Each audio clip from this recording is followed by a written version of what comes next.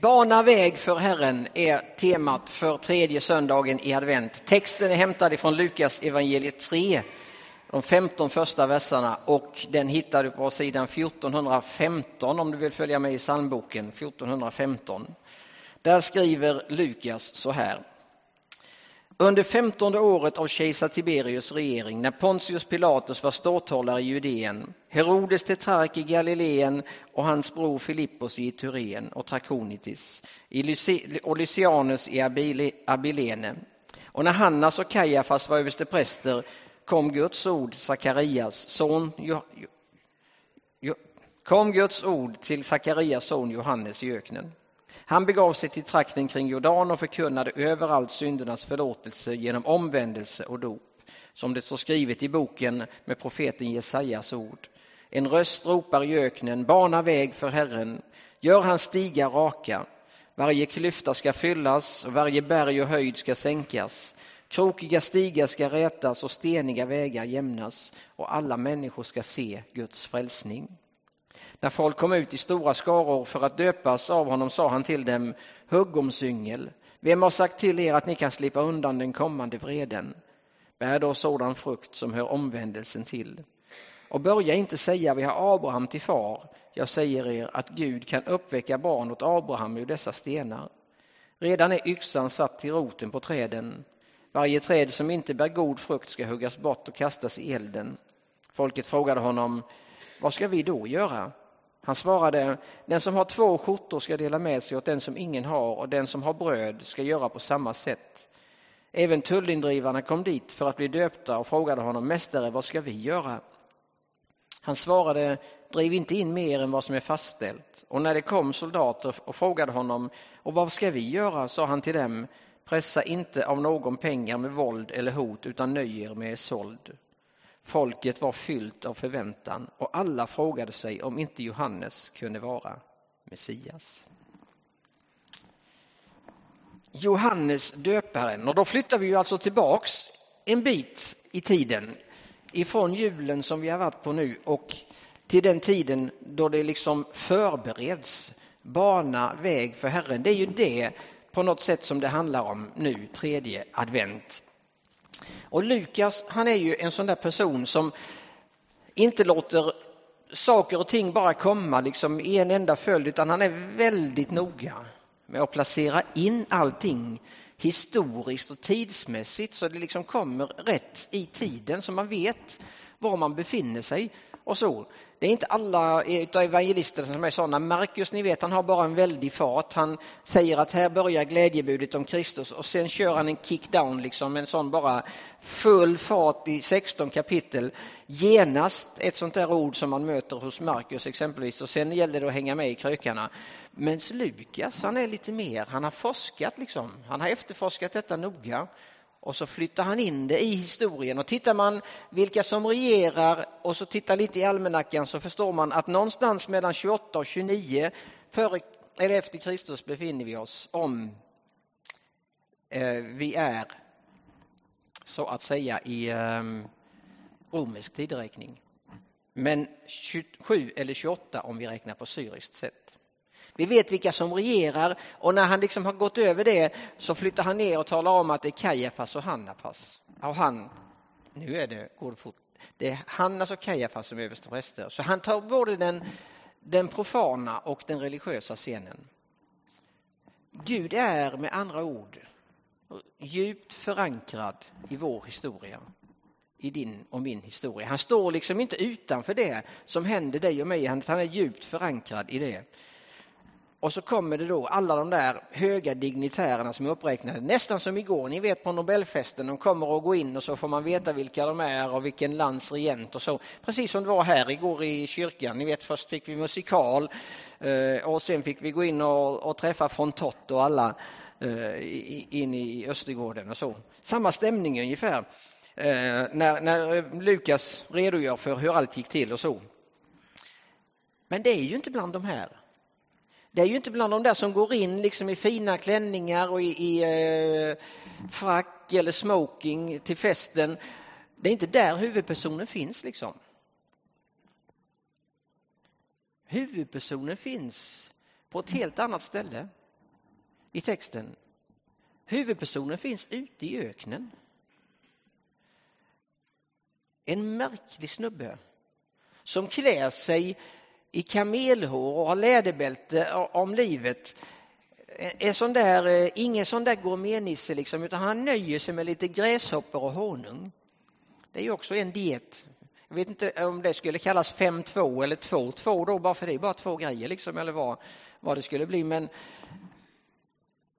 där befinner han sig. Han skulle ju i och för sig kunna haft det mycket bättre faktiskt. Johannes hade ju ett ganska bra påbrå. För jag menar, han var ju son till Sakarias. Det var ju bland det första vi läste liksom. Johannes, Sakarias son. Vilken för övrigt också hade haft änglabesök. Om vi nu ska fortsätta på den tråden som var här i dramat. Men han skulle ju ha hamnat i templet naturligtvis.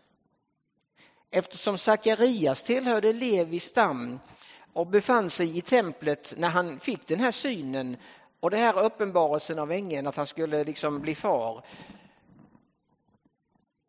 Då var han ju ibland de där 24, ni vet, som man lottade, och så var det din månad att tjänstgöra i templet. Nu hade det blivit Sakarias tur. Den där lyckan skulle Johannes också kunna få känt. Typ var 24 månad eller så. Komma in till templet, komma in till centrum liksom, där allting faktiskt händer. Att känna pulsen, att få finnas där, att få vara lite betydelsefull liksom.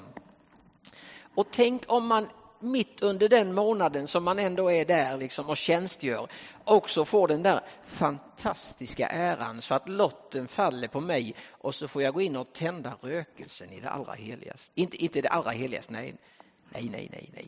Det fick ju prästen bara gå in en gång om året. Nej, i det heligaste. Jag menar, där kunde ju Johannes varit, eller hur? Det där kunde han fått vara med om någon gång i sitt liv. Kännas hur det kändes liksom. Och göra det som de allra flesta judarna önskade sig. Men så står det precis som det är nästan i de gammaltestamentliga böckerna. I det här kapitlet så står det att Guds ord kom till Johannes, står det. Guds ord kom till Johannes. Alltså det lades en annan kallelse över hans liv. Och så hamnade han i öknen. Av alla ställen liksom hamnade han i öknen. Han blev en ganska sträv förkunnare. Det är ju alltså inte jättekul, ni vet, om man kommer ut och vill få lite uppmuntrande ord och söka Gud och liksom få lite till livs och så, va. Kommer man ut där till i öknen och vid strandkanten på Jordan och så bereder man sig på att få höra ett evangelium och så säger ni huggormsyngel, säger han då. Vilken gubbe liksom. En sträv person blev han. Ändå fick han ju bli något som är större än att få vara präst i templet och att få tända rökelse i det heligaste kanske någon gång i sitt liv. Han fick bli den som vi läser om över hela världen på tredje advent. Den där som är rösten som ropar i öknen, den är ju Johannes. Det är han som förbereder vägen liksom för Kristus. När Gud blir människa i den här världen, när han ska gå in i tjänst på liksom för de där 3 sista åren som vi känner igen på ett alldeles speciellt sätt, då har Johannes varit där och förberett det. Den uppgiften är ju större, naturligtvis. Han fick ju vara med och bereda vägen för ett större ljus, Johannes. Kärv, omutbar och så. Omvändelse handlade det om. Precis som när Jesus så småningom trädde fram, som vi läste om förra söndagen. Ändå så är det märkliga. Fast budskapet liksom är väldigt tufft, fast det är strävt när man kommer ut till stranden vid Jordan, när man stöter på Johannes och hans förkunnelse, så står det ändå i slutet på texten att folket var fulla av förväntan, står det. Det står inte att de gick därifrån modfällda eller ledsna eller liksom med nedslagen blick. Det står att de blev fulla av förväntan. Det är precis som att när Johannes förkunnar om Jesus så väcks ett hopp om en ny tid i människorna som lyssnar. Det är som att det tänds i ögonen igen. Det är som att de anar liksom, när de hör det, att nu är en ny tid på gång. Något större. En tid då rättfärdighet råder. Så mitt i den sträva tonen så blev det liksom en glädje mitt i allt. Och det är det märkliga om du går tillbaks i kyrkans historia och läser lite om väckelserna. Jag vet inte hur många av er som har gjort det, men det är en väldigt spännande läsning i alla fall. Om man läser om det i både modern tid och i den tiden som ligger bakom. Så är det ju så där att många av de här förkunnarna som träder fram, de har varit ganska sträva i tonen. Och de har förkunnat det där med omvändelsen ganska klart faktiskt. Och istället för att stöta bort människor och istället för att ställa till problem med sin förkunnelse så har man ändå skapat glädje och upprättelse med sin förkunnelse. Det är någonting faktiskt att fundera på. Även i vår tid, 2016. Johannes var tämligen rak. Men jag tror det var kärleksfullt mitt i allt. Faktiskt. Så var de fyllda med förväntan. Johannes döparen. Han liksom går bara före, han bereder vägen. Han plockar undan sånt i människornas liv på den tiden som stod i vägen för mötet med Jesus. Så att den där vägen blev farbar liksom, kan man säga. Om man nu ska tala bildligt, in i hjärtat och in i tanken och in i livet. Det kanske är så någonstans att vi behöver fundera lite över 2016, den 11 december. Hur banar vi vägen för Herren idag? Det kanske är som för Fredrik här. Att vi tycker att det ska bli gott, kul att fira jul. Och sen kommer vi på allt som måste göras. Allt liksom som måste till för att det ska bli. Och det är inte alltid det som banar vägen för Herren. Det kanske är så här att vi behöver en plats och en tid, även i adventstiden, där vi upptäcker att han behöver bana sin väg in i mitt liv först.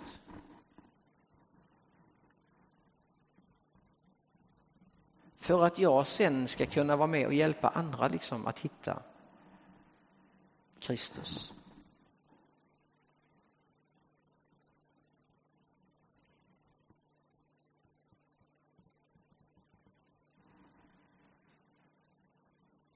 Och nu blev jag tyst medvetet. Det var inte så att orden tog det slut i och för sig, men det skulle de göra. För jag tänker att där någonstans behöver vi hjälpa varandra. Så den här gudstjänsten kommer nu att fortsätta bara några få minuter, men en liten stund. Nu ska vi göra att han kommer att lägga på en skiva med lite liksom instrumental musik. Du får gå och tända ett ljus om du vill. Du får bara sitta och begrunda om du vill. Du får använda de här minuterna hur du vill. Men tanken med de här minuterna är att bereda väg för Herren. Att bereda väg för Herren. Att låta det rinna av på något sätt, den andra som är runt omkring, och sätta Kristus i centrum.